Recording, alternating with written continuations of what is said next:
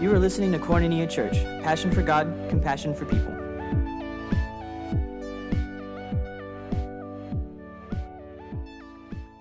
My name is Andrew, and I just have the pleasure to be with you for the next few minutes and talk a little bit about Easter.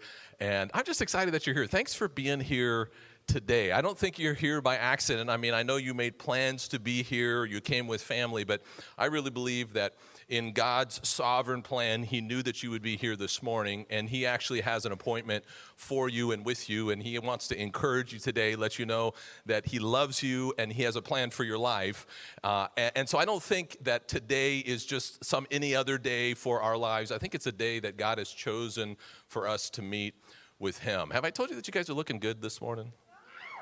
You guys looking good. I mean, something about Easter makes people maybe dress up a little bit nicer. Some of you, it seems like maybe you've lost a little bit of weight. Or is that a new pair of Spanx that you got? I don't know what it is, but you're looking good this morning. And I just want to say, man, way to go, guys. Way to go. Except I saw Juan out there. He said he slept in late, which is why he's wearing a T-shirt today. What's up with that, bro? I'm not sure what's going on. Listen. However you came in today, I really believe that God does have an appointment with you. And I know we're here, lots of different kinds of people that are here this morning. I know the junior highers and the high schoolers are stuck in here today. Are you guys in here, junior highers, high schoolers? I know that wasn't them yelling. I know there's young adults that are here. Any young adults here? All right, any old people here? All right. Anybody from the south side here? Anybody from the north side here? Okay. Any single people here? Yeah, single, ready to mingle. Any married people here? All right, lots of people here. By the way, if you're married, I want to encourage you over the next couple of weeks, we're going to begin a new series speaking about relationships and marriage relationships in particular. And I just want to encourage you, hey, you'll learn about your marriage, how to invest in marriage, and how to grow. And so come back over the next couple of weeks and we'll be talking about that. But really, however you are and wherever you're here this morning, by the way, I know some of you are here today because of FOMO, right? Just because everybody's in church, you better be in church. I know some of you are here today because your mom or your grandma told you, mijo, if you're not in service, ain't going to be no pozole or tacos for you this afternoon. I know that's why some of you are here this morning. I know some of you are here today because it's tradition in your house and you come to church on Easter weekend, no matter what, without fail. And the reality is that even though some of us are here celebrating today that Jesus is alive, there are others that are here that you're just here because it's tradition, but in terms of your belief of believing that Jesus resurrected from the dead, you kind of left the church a while back. And I understand that. I understand that this morning there's all kinds of different people that are here this morning. And the reality is in our world today, there's a lot of things that we're uncertain about. You may be uncertain about the resurrection of Jesus. We're uncertain about so many things today. It actually feels like the ground that we stand on in terms of the very world that we live in, the truth that we relied on, has somehow changed over the last couple of years. And it's changed right under our feet, right under our noses. And it's like I'm not even sure how to move forward or what we can trust anymore. And that's why I just want to talk to you for the next few minutes about a message that I've called Some Things Are Still True. Because I really do believe that some things are still true, even though some things have changed, and it seems like truth in some ways seems to have changed for us. There are some things that are still true. If you want to follow along today, all of the verses and all the points are going to be on your device if you want to follow along under the YouVersion app or the Bible app. It's under the More button, and you go to Koinonia under Events. Or if you have the Church Center app, there's a little commercial for you. If you have the Church Center app, you could go to More and go to Outlines, and all the verses and all the notes will be there this morning. Speaking of things that have changed, let me just give you some facts, some truths that I think we used to believe, or maybe we still believe even now, and I'm just going to correct you right now if you still believe these things. These things have changed. It used to be that we believed that, at least our mom told us, if we swam right after we ate, we would get cramps. It's a lie, guys. It's a lie. That ain't true. It ain't true anymore. It never was true, I think the truth is. How about this one? You ever heard that if you swallow your gum, it takes 7 years to digest? 7 years to digest. No, guys, it doesn't take 7 years to digest. Bats by the way, are not blind. Even though we think they're blind, I think they're very nearsighted. They're not actually blind. Seems like a small thing, but you need to believe the truth, and that's one of the things that has changed. By the way, Napoleon, remember the short guy? He was actually not very short. The truth is he was, I think, 5'7", which was actually taller than the average Frenchman of that day. And Jesus himself was not born on December 25th, and he was not born in the year 0 BC. The reality is that he was born probably in March, in spring of the year, and he was probably born about 4 or 5 BC, which is always a little confusing because how are you born before you're born? I don't know, it doesn't, somebody messed the counter up just a little bit. But all joking aside, the reality is that it seems like some of the things that we used to believe were true in this world, some of the things that we depended on, just have shifted. Some of the relationships that we thought would be with us today, we find them to be broken and in tatters, and we're hurting. Some of the things, the truths that we relied on, they just don't seem like we can stand on them anymore. And there's so many things we're uncertain about when it comes to the future. We're uncertain about our security, and we look at wars that are going on right now and all the insecurity that's in the world. We look at the uncertainty of the economy. Everybody's talking about the economy right now, and we wonder if we're going to have our job next year or even next week sometimes. And if it's not those things, then we're hearing about earthquakes and tsunamis and volcanoes and sun flares and sunspots and the end of the world and all these things. And it just really makes us, in a lot of ways, very, very uncertain and insecure. And sometimes it's just like you need somewhere to stand. The fact is there's a whole generation of people right now that are really consumed with anxiety and fear, dealing with mental health issues. This is where we live right now in our world and in our culture. And we really need somewhere solid to stand. We really need to know that there's some things that aren't going to change. There is a place where we can stand and we can be secure, that we don't have to be riddled with fear and anxiety and the worries about the future. We can, in fact, trust some things. And so I'm just going to ask you for the next few minutes to do something that I think is very rare today in our distracted world. I'm going to ask you just to really sort of tune in with all of your ears, with all of your attention, to listen, if you would. Just lend me your ears, lend me your mind, lend me your heart for the next few moments, and really try to catch what I'm saying, catch the heart of it more than even the words that I'm saying. You might need to sort of silence your phone or turn it off if it's a distraction for you. I mean, you can use it for your outline, but if you're using it for, your games, maybe it's not the best thing to do this morning. But just do everything that you can. Will you do that just to hear me for the next few minutes? Because I believe that there's something that I'm going to say in the next few minutes that could be really that can really be powerful for you. If you're a Jesus follower today, what I'm going to say over the next few minutes is going to encourage your faith, and it's going to give you some tools to be able to encourage others in their faith in Jesus Christ. And if you're not a follower of Jesus today, and you're uncertain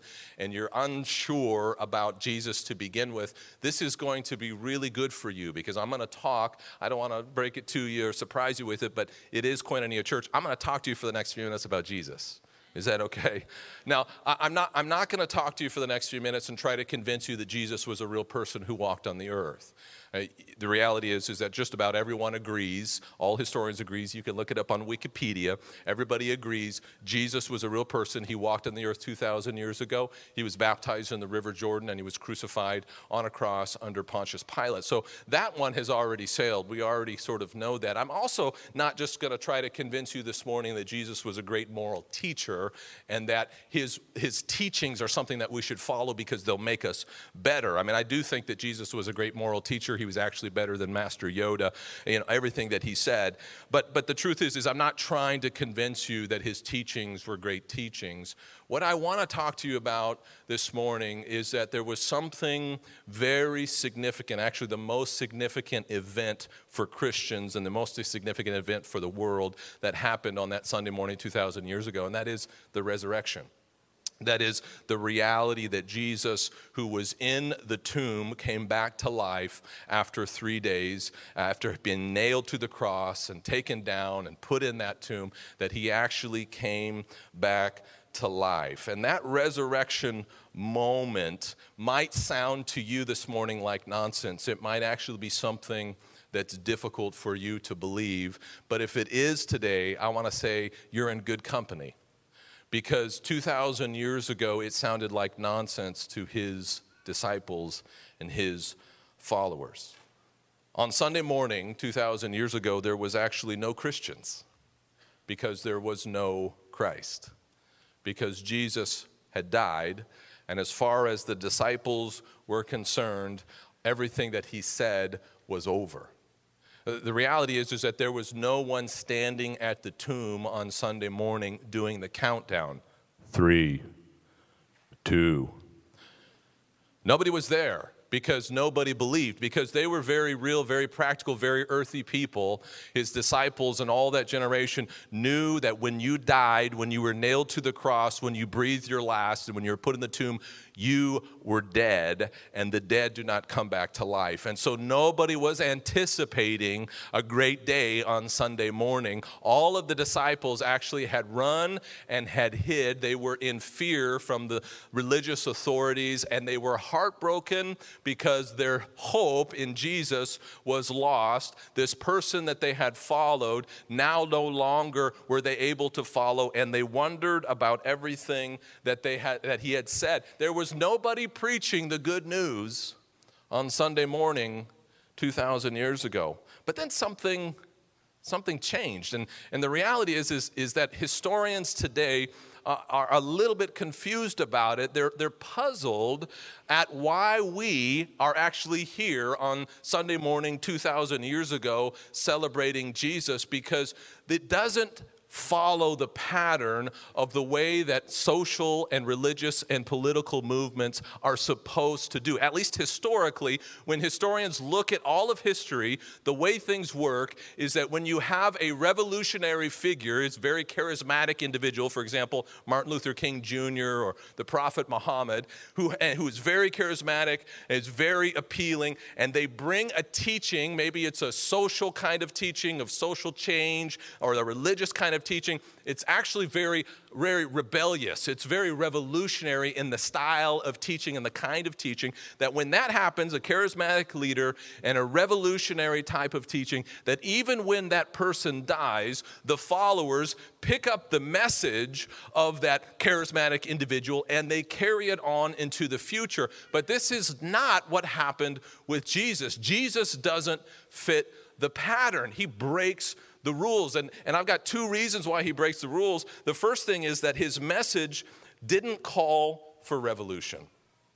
His message actually didn't call for social liberation. This actually confuses a lot of people today. It certainly confused the disciples then. The truth is that Jesus' message in many ways was not revolutionary. In many ways, it was simply an extension of what had been taught by the Jewish prophets and teachers for the last 1,500 years before that. Jesus actually affirmed the Jewish law. He didn't seek to rebel against it. And every time his disciples, every time his followers tried to push Jesus into a corner of a social or religious or political revolutionary, he rebuked them. They kept saying to him, Jesus, is this when you're going to come into your kingdom? Is this when you're finally going to overthrow the Roman rulers and finally come into your place of authority, and all the nations would come to you? And they would look at him and wait for him, and he would just rebuke them.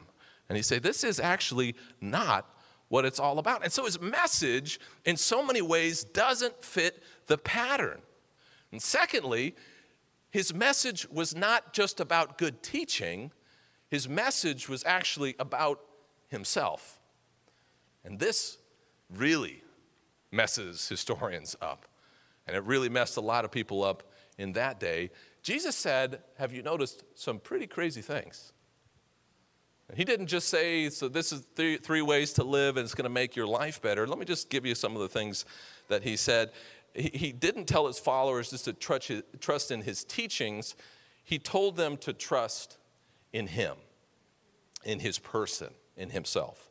This is what he said. He said things like, I am the resurrection and the life. The one who believes in me will live, even though they die. Now, not the one who believes in my teachings, not the one who follows the 3 steps to having a better life. No, the one who believes in me. He says there's something different about me. You actually need to believe in me. He said this, anyone who has seen me has seen the Father, which blew the minds of the Jewish people, because what he was saying was that when you look at me, when you listen to me, when you watch what I do, you're actually seeing me perfectly reflect my Father in heaven. By identifying with his Father in heaven so closely, he was saying, listen, I am a God man. I am not only human, I am divine. And when you see me, you get a picture of the Father, and no one could say that if you're a Jewish person. They all knew that was blasphemy, that was against the rules, that's way too far for people to be able to believe. He would say things like, hey, listen, if you come to me and you drink the water that I offer, you will never thirst again. But he didn't stop there. In one of his most shocking sermons, I think of all, in John chapter 6, he says this, very truly I tell you, unless you eat the flesh of the Son of Man and drink his blood, you have no life in you. Whoever eats my flesh and drinks my blood has eternal life, and I will raise them up on the last day. Now that's a little intense. I mean, the crowd, who at this point is a very large crowd the day that he preaches this message and says these words, because if you go around healing people, it's easy to draw a crowd. There's a lot of people that come to see. And so there's many thousands of people that are fascinated by Jesus. They love it when he heals people. They love it when he makes the blind person see and he makes the lame person walk. He makes the leper clean. I mean, everybody loves that. It doesn't matter what you believe, you're going to come and follow that kind of guy. And then he turns around and says something like this, unless you eat my flesh and drink of my blood, then you're not really going to get what I have to offer. And it says that the crowd began sort of to melt away because it was too much for them to believe. It says, from this time, many of his disciples turned back and no longer followed him. What he said was so revolutionary, so over the top. Jesus watches the crowd melt into the background, and he turns to his disciples and he says to them, you going to leave me as well? And Simon Peter, who was the guy who normally had his foot in his mouth, he actually said something pretty smart at this point. He said, Lord, where are we going to go? You alone have the words of life. And then he says this, we have come to believe and to know that you are the Holy One of God. We have come to believe and to know that you, Jesus, are more than just a man with good teachings, more than just a person who is giving the bread of life. You are, in fact, the bread of life. You are, in fact, the Messiah. You are God in the flesh that has come to open the door to heaven for us. And they began to believe what Jesus said, and they began to believe that he was more than what they could have imagined, that he was the one who had come to save the people from their sins. And then they watched him die on the cross. They watched the Romans pound the nails in his hands and in his feet. They watched him give up his spirit. They watched the spear go into his side and the blood and the water gush out. They watched him be taken down and put in the tomb, and they were completely heartbroken, completely confused. You can't kill the Son of God. You don't kill the Messiah. You don't kill the Holy One of God. You don't kill the bread of life. It's impossible to kill God. And yet, he was dead. He was in the tomb. And on Sunday morning, they were completely heartbroken. And yet here we are on this Sunday morning, 2,000 years later. What's more than that? 300 years after that moment, 300 years after that Sunday morning, the entire Roman Empire was turned on its head. Not only did the emperor confess himself to be a Christian, but then he mandated that everyone would become one as well. What in the world. And the historians just kind of say, wait a second, this isn't supposed to be. It doesn't work this way. Let me pick up the narrative for you in John chapter 20. The only answer to the quandary, of course, is the resurrection. Early on Sunday morning, while it was still dark, Mary Magdalene came to the tomb and found that the stone had been rolled away from the entrance. She ran and found Simon Peter and the other disciple, the one who Jesus loved. She said, "They have taken the Lord's body out of the tomb, and we don't know where they have put him." Notice she wasn't assuming he was alive. She was assuming someone had stolen his body. But the story, I read you this earlier, sounded like nonsense to the men, so they didn't believe it. Peter and the other disciple started out for the tomb.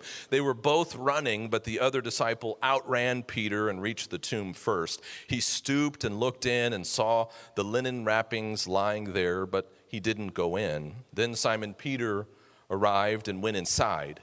He also noticed the linen wrappings lying there, while the cloth that had covered Jesus' head was folded up and lying apart from the other wrappings. Then the disciple who had reached the tomb first also went in, and he saw and believed. Those same disciples who were heartbroken and hopeless, they began to believe. Something began to change as they saw Jesus.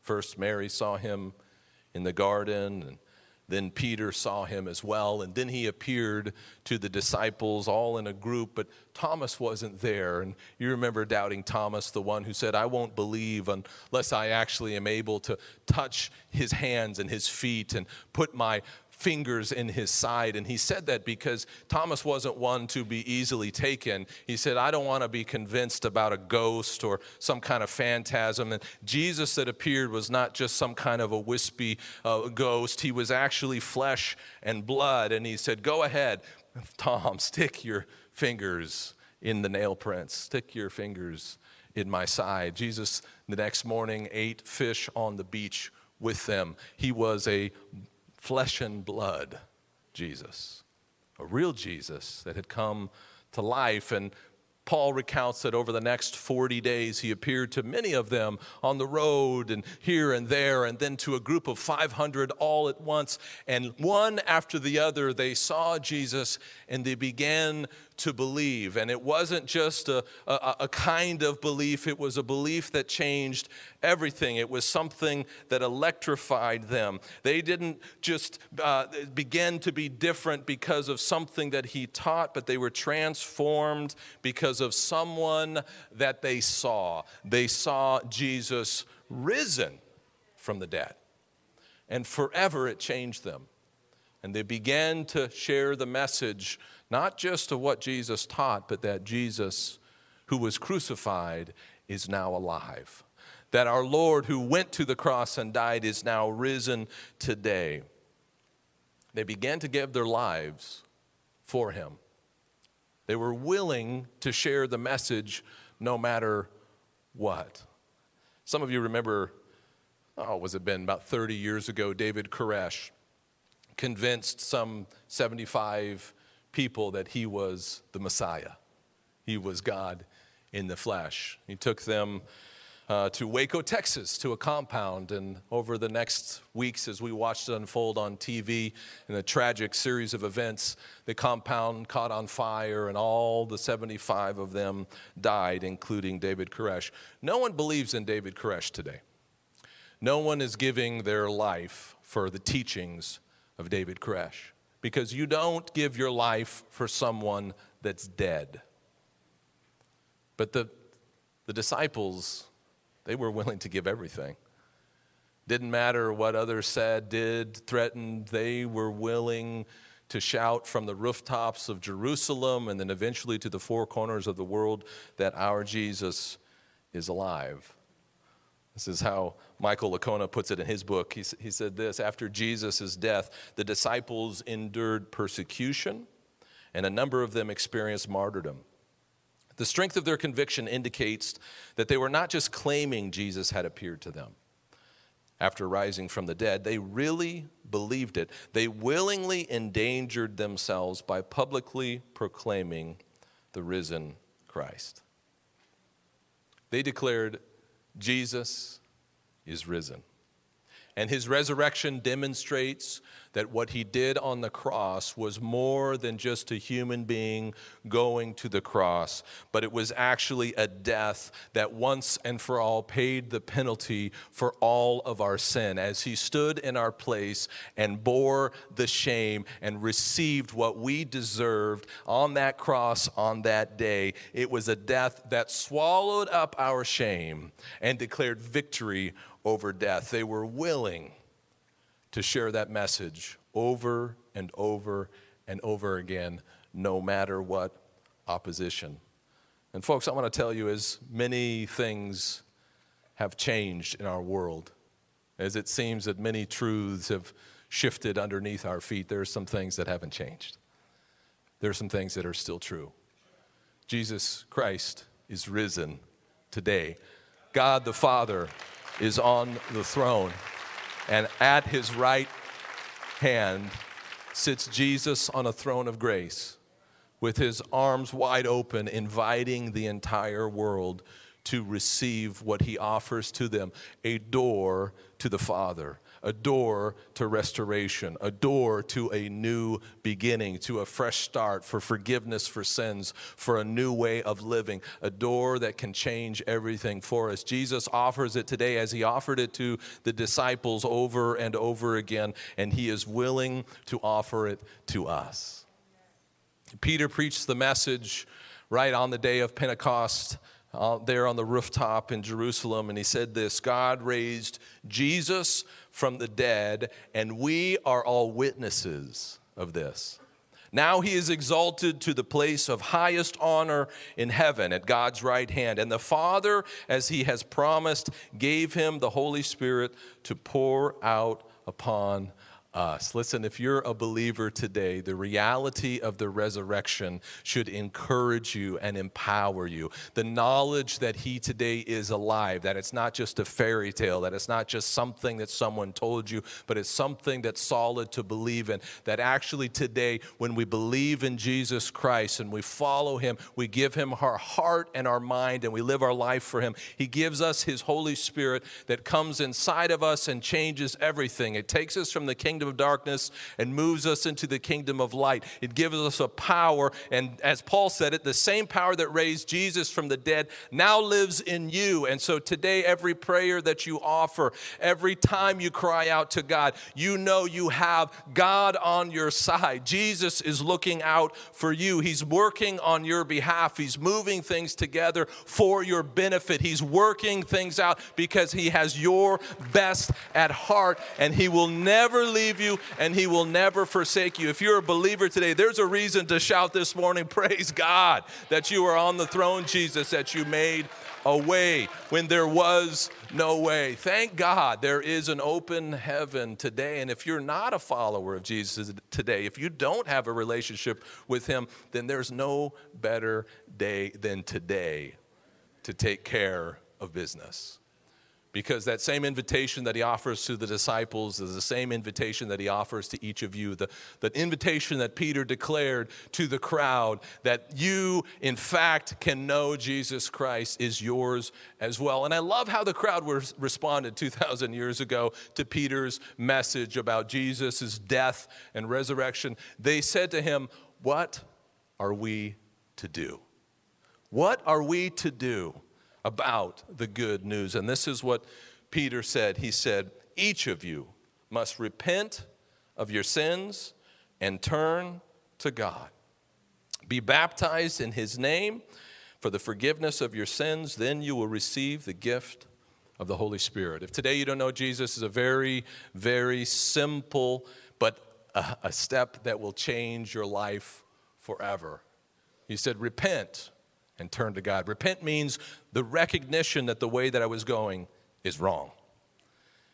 It means that I've got a sin problem, a selfishness problem, a me first problem.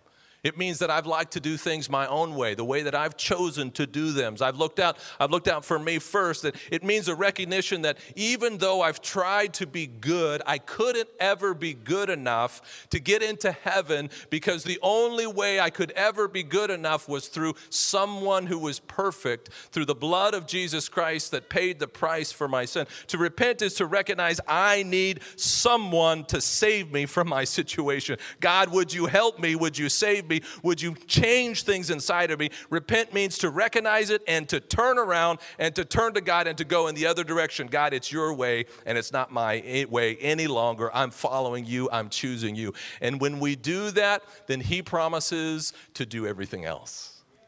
He promises then to send his Holy Spirit inside of us to change us. He promises to move us from one place to another. He promises actually to make us a new creature from the inside out with a new beginning, a creature who will be with him forever in eternity. And I tell you what, today's a good day to receive that offer. I mean, the reality is you might have been in church a lot of times. You might have grown up in church. You might know a lot about Jesus. But if you have never experienced his salvation, never truly turned and repented from your sin and invited him in, today is a great day to do that. And God would love nothing more than for you to spend eternity in heaven with him. I'm going to invite you to bow your heads right now. I just want to take that opportunity. I know in the house today there's lots of people here for lots of different kinds of reasons, but you're here on purpose. You're not here by accident.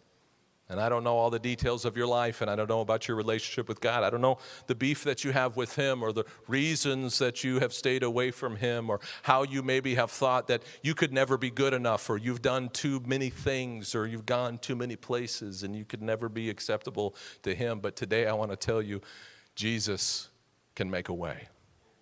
Jesus has opened the door, and his invitation is for you. And if you know that today is that day of salvation for you, if you know you need Jesus Christ, you need his salvation, and you're ready to repent, to acknowledge that the way I've been is not the way I need to be, and God, would you save me? I just want to pray with you. If you just raise your hand, raise it real high so I can see it and the Lord can see it. We're going to pray a prayer together in just a moment. Yeah, I see those hands. Anybody else?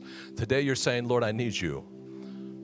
Today I'm saying, God, I can't do this by myself. I need a new start. I need a new beginning. I need you to change something inside of me. I need a power that's not my own. I can't do it by myself. Raise those hands up high because the Lord sees them today. Let's just all pray this together. Yeah, hands everywhere. Lord Jesus, pray this together. Lord Jesus, I'm reaching out to you today.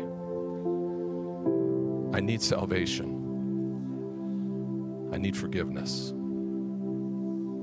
Would you save me? Would you wash me of my sin? Would you give me a fresh start? Would you give me your spirit? I believe in you. Lord, I thank you for every person that prayed that prayer this morning. I thank you for every hand that was raised. I thank you, Lord, that you're doing more than just hearing us repeat words today, that just what happened just now is something that actually shakes in the heavenlies. It's a spiritual reality that has happened, Lord, where there's been a transformation of people from one kingdom to another kingdom, that you're actually sending your spirit right now into people's hearts and their minds and their lives. And I'm asking, God, for those that raise their hand and prayed that prayer, that it would be more than just a nice moment, that it would be a God moment of encounter, that they'll right now in this hour and this moment feel your embrace and feel the transformation that's going on inside of them, that your spirit would come into them, Lord Jesus, and let them know that they are yours and that you have forgiven them and that you're making a way for them. Thank you, God, for that. Thank you, God, for that. Would you just look up at me just for a moment? Everybody that raised your hands, welcome to the family. Welcome to the family. I just want to make sure that you grow in your faith. Every new baby needs to be protected. It needs to grow. You're a new baby in Christ right now. God loves you. He wants you to grow. We want to help you grow on your way out today. Just as those who are visiting this morning, we have a gift for you. We have a particular gift of a new believer's Bible and an invitation for you to a group that will help you grow. Just stop by on your way out at the start table right outside the doors today and just let them know, and they'll give you that gift, all right? We don't want to miss what God has for you in your life. Would you stand to your feet, everyone? I want to pray a blessing over you. Christ is risen. Okay, we're a little slow this morning. We're at the end of the service. We're shaking ourselves. Let me try again. Christ is risen. Okay, now go. The way it works here, guys, is you say he is risen indeed, okay? Christ is risen.